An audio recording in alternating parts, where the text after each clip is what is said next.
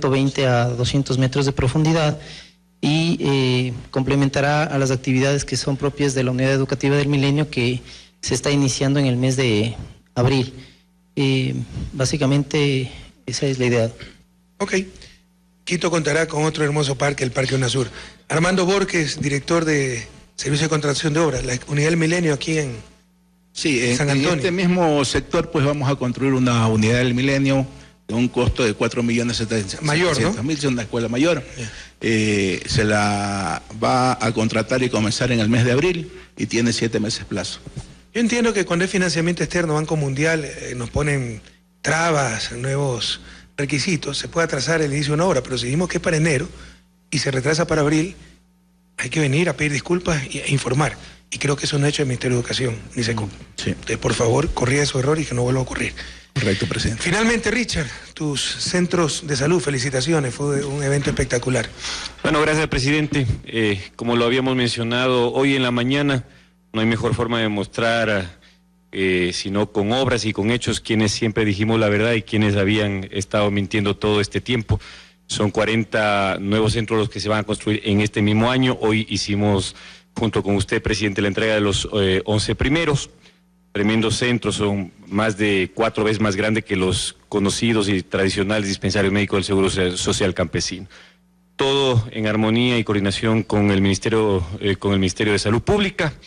Los beneficiarios son más de 1.200.000 a quienes vamos a llegar, y en esta primera etapa pues están beneficiando 115.000 personas ya de 7 provincias del país, en donde fueron inaugurados estos centros de salud del Seguro Social Campesino, presidente. Bueno, muchas gracias a todos. Un abrazo. Muy amable, señor presidente, y nos vemos la próxima.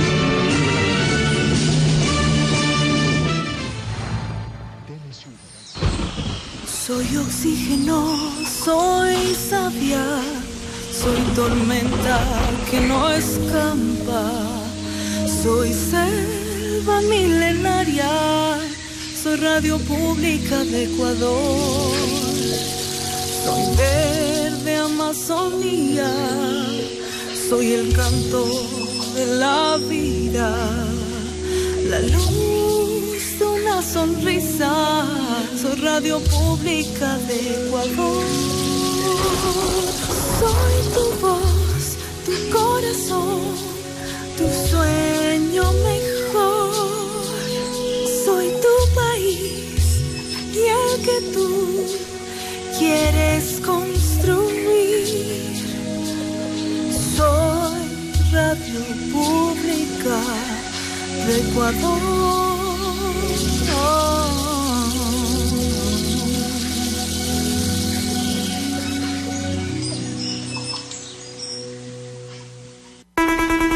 Ecuador vive en democracia. ¿Qué cargos se elige el 19 de febrero en las elecciones generales? Se elegirán un total de 143 dignidades. Presidente y vicepresidente de la República. 5 representantes al Parlamento Andino. 137 representantes a la Asamblea Nacional. Mi voto sí sabe. Ecuador vive en democracia. Inicio de espacio publicitario. Autorización 0097. CNE. Elecciones Generales 2017. Registro Civil amplía sus horarios de atención para que los ciudadanos y extranjeros residentes que no poseen su cédula la obtengan y puedan ejercer su derecho al voto. Horarios de atención: Agencias Guayaquil, Daule y Durán. Sábados 28 de enero, 4 y 11 de febrero de 8 a 14 horas. Domingo 12 de 8 a 14 horas. De lunes 13 al sábado 18 de febrero de 8 a 18 horas. Domingo 19 de febrero de 8 a 15 horas. Obtén tu cédula a tiempo. Registro Civil. Tu identidad, nuestro compromiso. Autorización 2256. CNE. Elecciones Generales 2017. Las noticias de América Latina y el Caribe ahora están al alcance de la mano. Visita Nodal, el primer portal dedicado exclusivamente a la información de América Latina y el Caribe. www.nodal.am. Hemos aprendido mucho. El portal dirigido por el periodista Pedro Briguer. Búscalo también en Twitter y Facebook.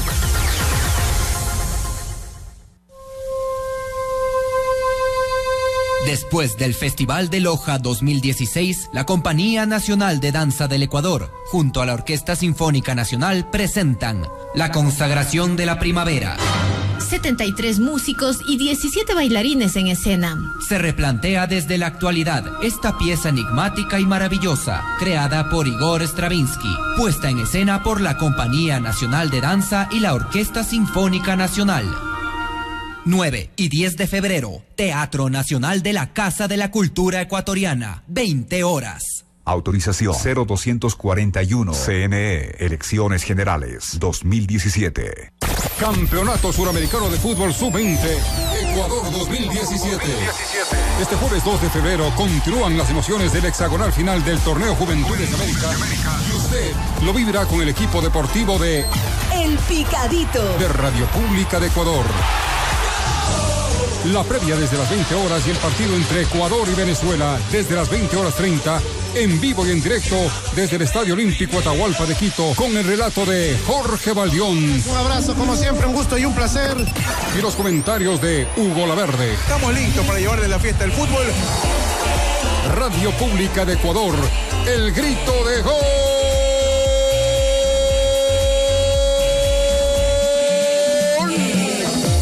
Todo un país. Ecuador Democracia Pujurui. Wari y Churkat Nuichay, Aita Kahapte Yam Heatskisha. Imgaka, Kuispiram Nuchahenya Pasaporte Iñak Mastiñaitme, Sundar Tura Pushu Sundar, Pachiñaka, Iñak Mastiñaiti, Ahapat Pitusar Papi Susamon. Ahapatñun, sukartuñan no, amastatui enchuk papin, ahapatin, juca, presidente, tura vicepresidente ahaproatin, asambleístas nacionales, asambleístas provinciales, tura parlamento andino, pachintuña ahaproatin papi. Yaksha ischamo pengeresitar ahapatñuiti. Wika ahapatñunga nekahai. Ecuador Democracia Pujurui. Fin de espacio publicitario. Autorización 0099. CNE, Elecciones Generales 2017. Este programa es formativo, educativo y cultural. Tiene clasificación B. Es apto para menores bajo supervisión de adultos.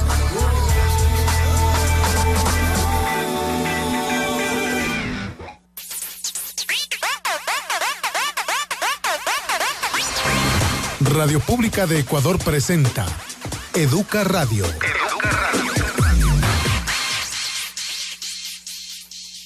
Este programa es de clasificación F, formativo, educativo y cultural. A, apto para todo público. Bienvenidos nuevamente a ¿Qué pasa con el Face? El programa concurso de las redes sociales. Les habla su anfitrión Marcelo Lamata y quiero pedirles un gran aplauso para nuestros concursantes. Recibamos a Lucho Sangucho. Hola, ¿qué tal, Marcelo y público querido? Hoy sí que vengo listo para arrasar. Lánceme la primera pregunta, que ahora sí la atino. Tranquilo, Lucho. Tenemos que presentar a nuestra otra concursante, Carla Magna. Gracias, Marcelo. Como siempre, un gusto acompañarles.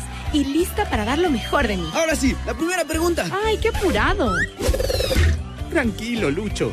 Solo falta dar la bienvenida a nuestra última, pero no por eso menos importante invitada. Ella es Megan Palmitos. Don Marcelo, ¿en serio le parezco importante? Por supuesto, Megan. Ay, le parezco importante. Como todos nuestros invitados. Bueno, pues saludos a todos. ¿Ahora sí la pregunta? Ahora sí, Lucho, prepárate. Y recuerden que el primer concursante que apriete el botón podrá contestar, pero si se equivoca, se lleva un punto en contra. Y la primera pregunta es: ¿qué fotos debemos evitar compartir en nuestras redes sociales? Pueden apretar sus botones a partir de ya. Y tiene la oportunidad de contestar Megan. ¡No! ¿Pero qué le pasa a él? No sabía la respuesta. Las reglas son las reglas, Lucho. Megan, ¿y tu respuesta es? Las fotos que debemos evitar compartir en redes sociales son aquellas en las que una sale desarreglada y toda fea, obviamente. Ay, amiga. Y la computadora nos dice que la respuesta es... incorrecto. ¡Sí! Pero... La computadora no se equivoca, querida. Y ahora solo Lucho y Carla pueden contestar. Aprieten sus botones a partir de ya. Y esta vez nos da la respuesta Carla. ¡No! Tranquilo, Lucho. Pero yo apreté el botón primero. A ver, acéptalo, sí, te gané. Bueno, Carla, ¿y tu respuesta es? Las fotos que se deben evitar compartir en las redes sociales son todas aquellas que den información personal. Por ejemplo, fotos que revelen nuestra dirección, placa de auto, número de cédula. Muy bien, Carla. Un ratito, don Marcelo, que aún no termina. Otras fotos que deben evitar compartirse son fotos de pasajes o entradas a conciertos, ya que con ellas gente malintencionada podría saber cuándo no estarás en casa. ¡No! ¿Y ahora qué te pasa? Que publiqué una foto de que estaba aquí y me acaba de llegar un mensaje donde dicen que están robando mi casa. Bueno, cosas que pasan en los programas en vivo. Pobre Lucho. Y bueno, obviamente la computadora nos dice que la respuesta de Carla es... ¡correcta! Bueno, era obvio. Un punto para Carla Magna y... se nos acabó el tiempo por hoy. Así que seguimos en nuestro próximo programa. No olviden que con el buen uso del internet ganamos todos. Esto fue... ¡Qué guasá con el Face! ¡Hasta la próxima! Educa, radio para aprender. Señoras y señores, conductor, ciclista y peatón, sean bienvenidos una vez más al programa que puede salvarle la vida. Esto es Calle Vea. Y como siempre, aquí están nuestros paladines de la justicia vial, los justicieros de la calle, el Batman y Robin de... Calle Vea, don locutor. Linda la presentación, pero ya dejé trabajar. Sí, claro. Disculpen, es que me emocioné. Sin más preámbulos, en este capítulo de Calle Vea, señales de peligro. A ver, un ratito, pero tiene que quedar claro. Pero si está clarito. Aquí dicen el guión, vea. No, pues locutor, la gente debe entender a lo que nos referimos. Vamos a hablar sobre las señales de tránsito que indican peligro. Entonces, sin más preámbulos, en este capítulo de Calle Vea, señales de tránsito que advierten peligro. Eso, ahí sí. Porque hay varias clases de señales de tránsito. Entonces hay que diferenciar. ¿O no hay varias señales de tránsito? Yo creo que sí, ¿o no? ¿Sabes qué? Para no andar hablando cualquier cosa, ¿por qué mejor nos llamamos al especialista del día? Esta persona sí que sabe de lo que habla. Tiene información, tiene carácter, tiene experiencia. Recibamos con un aplauso al especialista del día.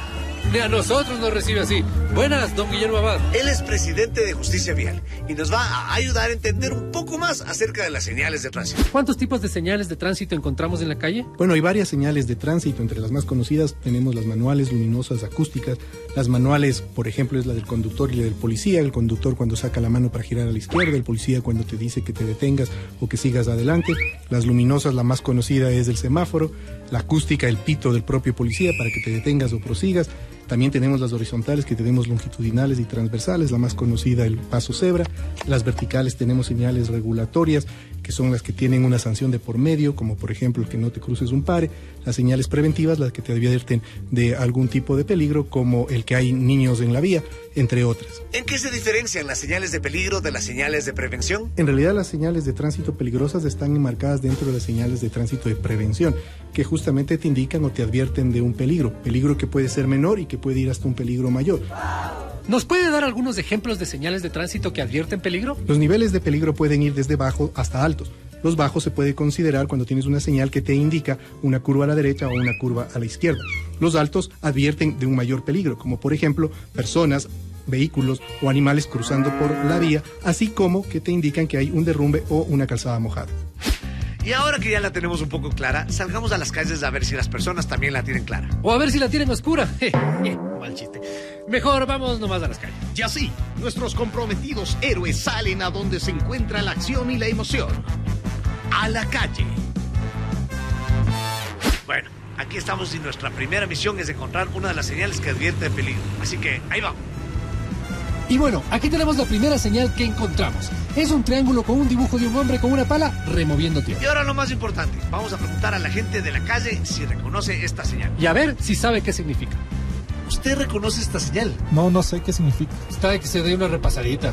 A ver, ¿de qué es esta señal? Sí conozco. Eso significa derrumbes en la vía. Súper bien, esa es. ¿Usted reconoce esta señal? No, ni idea. ¿Y esta otra? No sé qué será eso. ¿Cómo lo vas a ver esto, vea? Y así, nuestros intrépidos amos del micrófono concluyen su aventura callejera. Cierto es, aquí se acaba el programa. Por suerte, hay gente que sí sabe qué significan las señales de tránsito. Y para los que no, aquí estamos nosotros para enseñarles. Hasta luego, cuídense los unos de los otros, ya nos vemos. Hasta luego. Eso fue todo. Y ya saben, ojos atentos y volantes responsables para hacer de esta una mejor ciudad. ¡Hasta la próxima!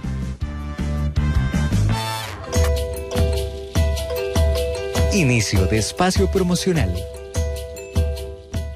Juventud Independiente de Tabacundo, más conocido como el HIT.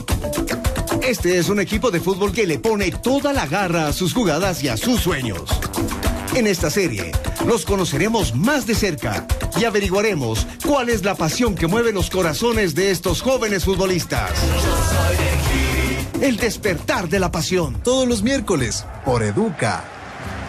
Educa presentó Que WhatsApp con el Face y Calle Vea. Ministerio de Educación y Secretaría Nacional de Comunicación.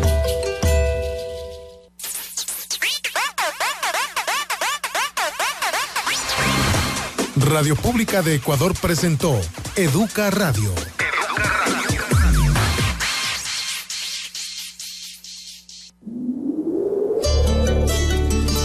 Soy el viento de los páramos, soy el paso de la danza, soy espiga, soy cascada, soy Radio Pública de Ecuador. Soy el vaso en la montaña, soy la sierra, soy el alba, soy Taita Pachamama, soy Radio Pública de Ecuador. Soy tu voz, tu corazón, tu sueño mejor, soy tu país y el que tú quieres construir.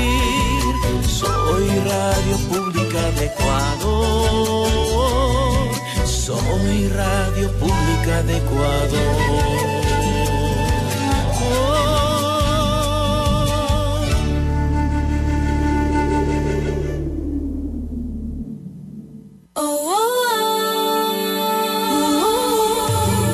Este programa es de entretenimiento y tiene clasificación B, apto para menores, bajo supervisión de adultos.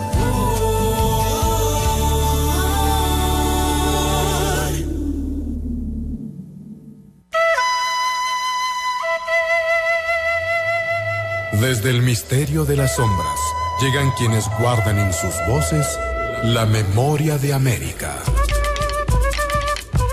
Son los hombres y las mujeres que han hecho del canto su bandera.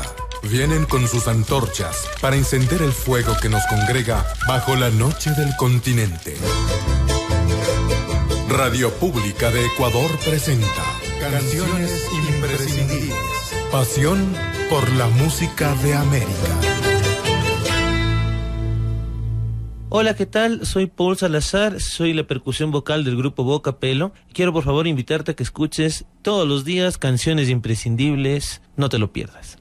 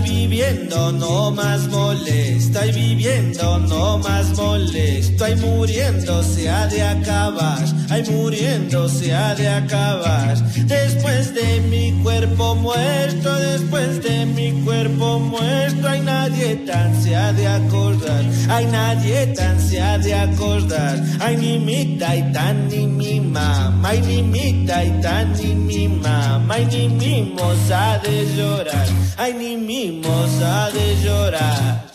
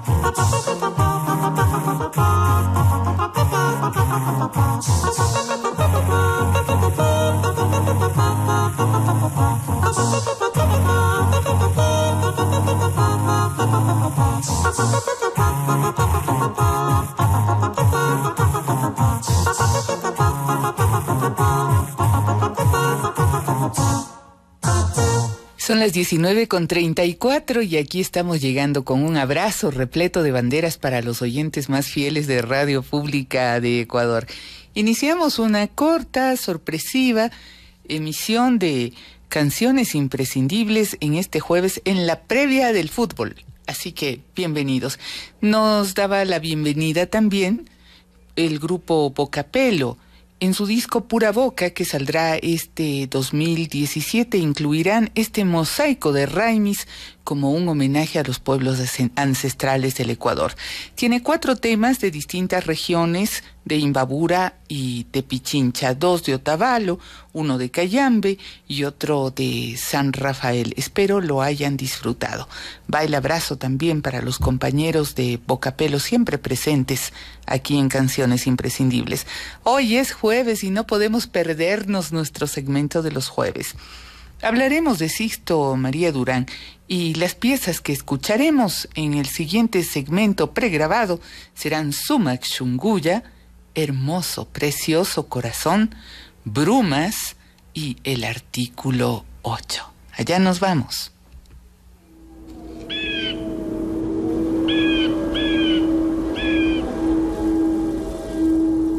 Es la melodía del viento en la voz del cantor del páramo.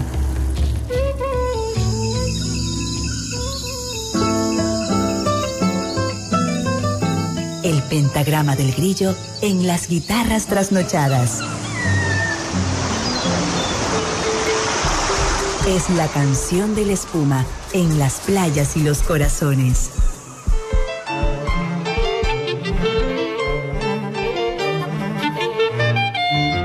Música que palpita en la mitad del mundo.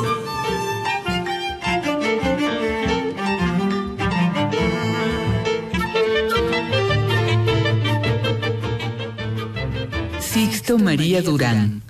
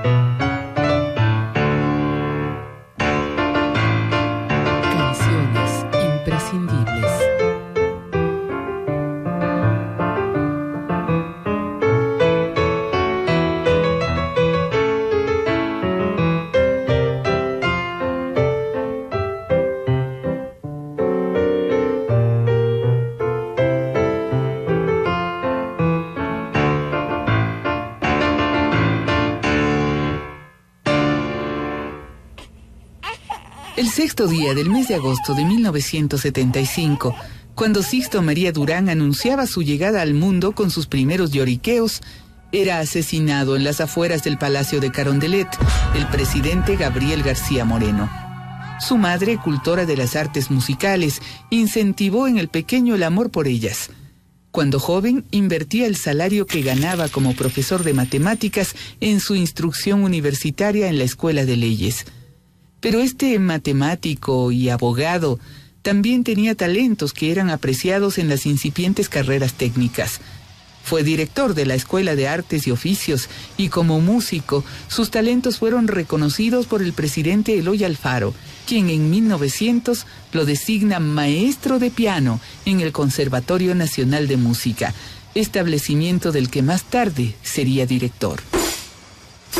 Claveteando suelas de zapatos, cortando madera o hilvanando prendas de vestir, administrando instituciones, como ejecutante de piano o compositor, Sixto María Durán siempre era el mejor.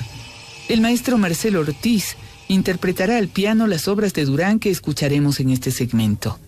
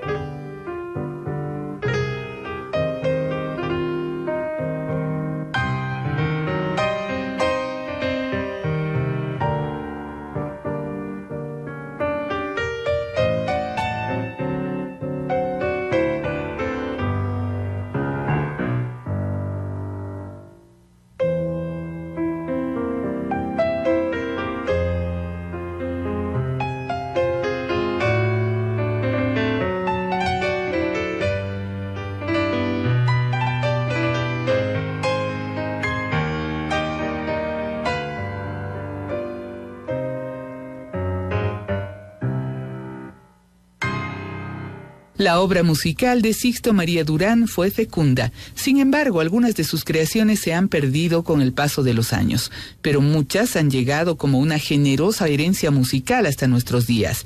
Según el investigador Pablo Guerrero, son más de 150 composiciones, entre óperas, zarzuelas, pasillos y arabíes, valses, foxtrots, sanjuanitos e himnos religiosos y patrióticos.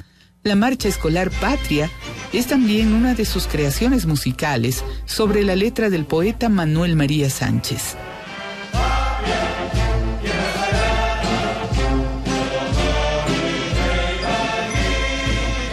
En 1918, la pasión por el piano de Sixto María Durán se trunca. Pierde 4 dedos de su mano derecha en un accidente en el taller de carpintería de la Escuela de Artes y Oficios, hecho que fue catalogado por la prensa de ese entonces como una tragedia nacional. Hasta el año 1947, en que falleció, Durán continuó componiendo y realizando estudios sobre la música ecuatoriana, y fue uno de los primeros en proponer que a la formación académica que reciben los estudiantes debe agregársele el acercamiento a la belleza, la educación musical, como materia necesaria.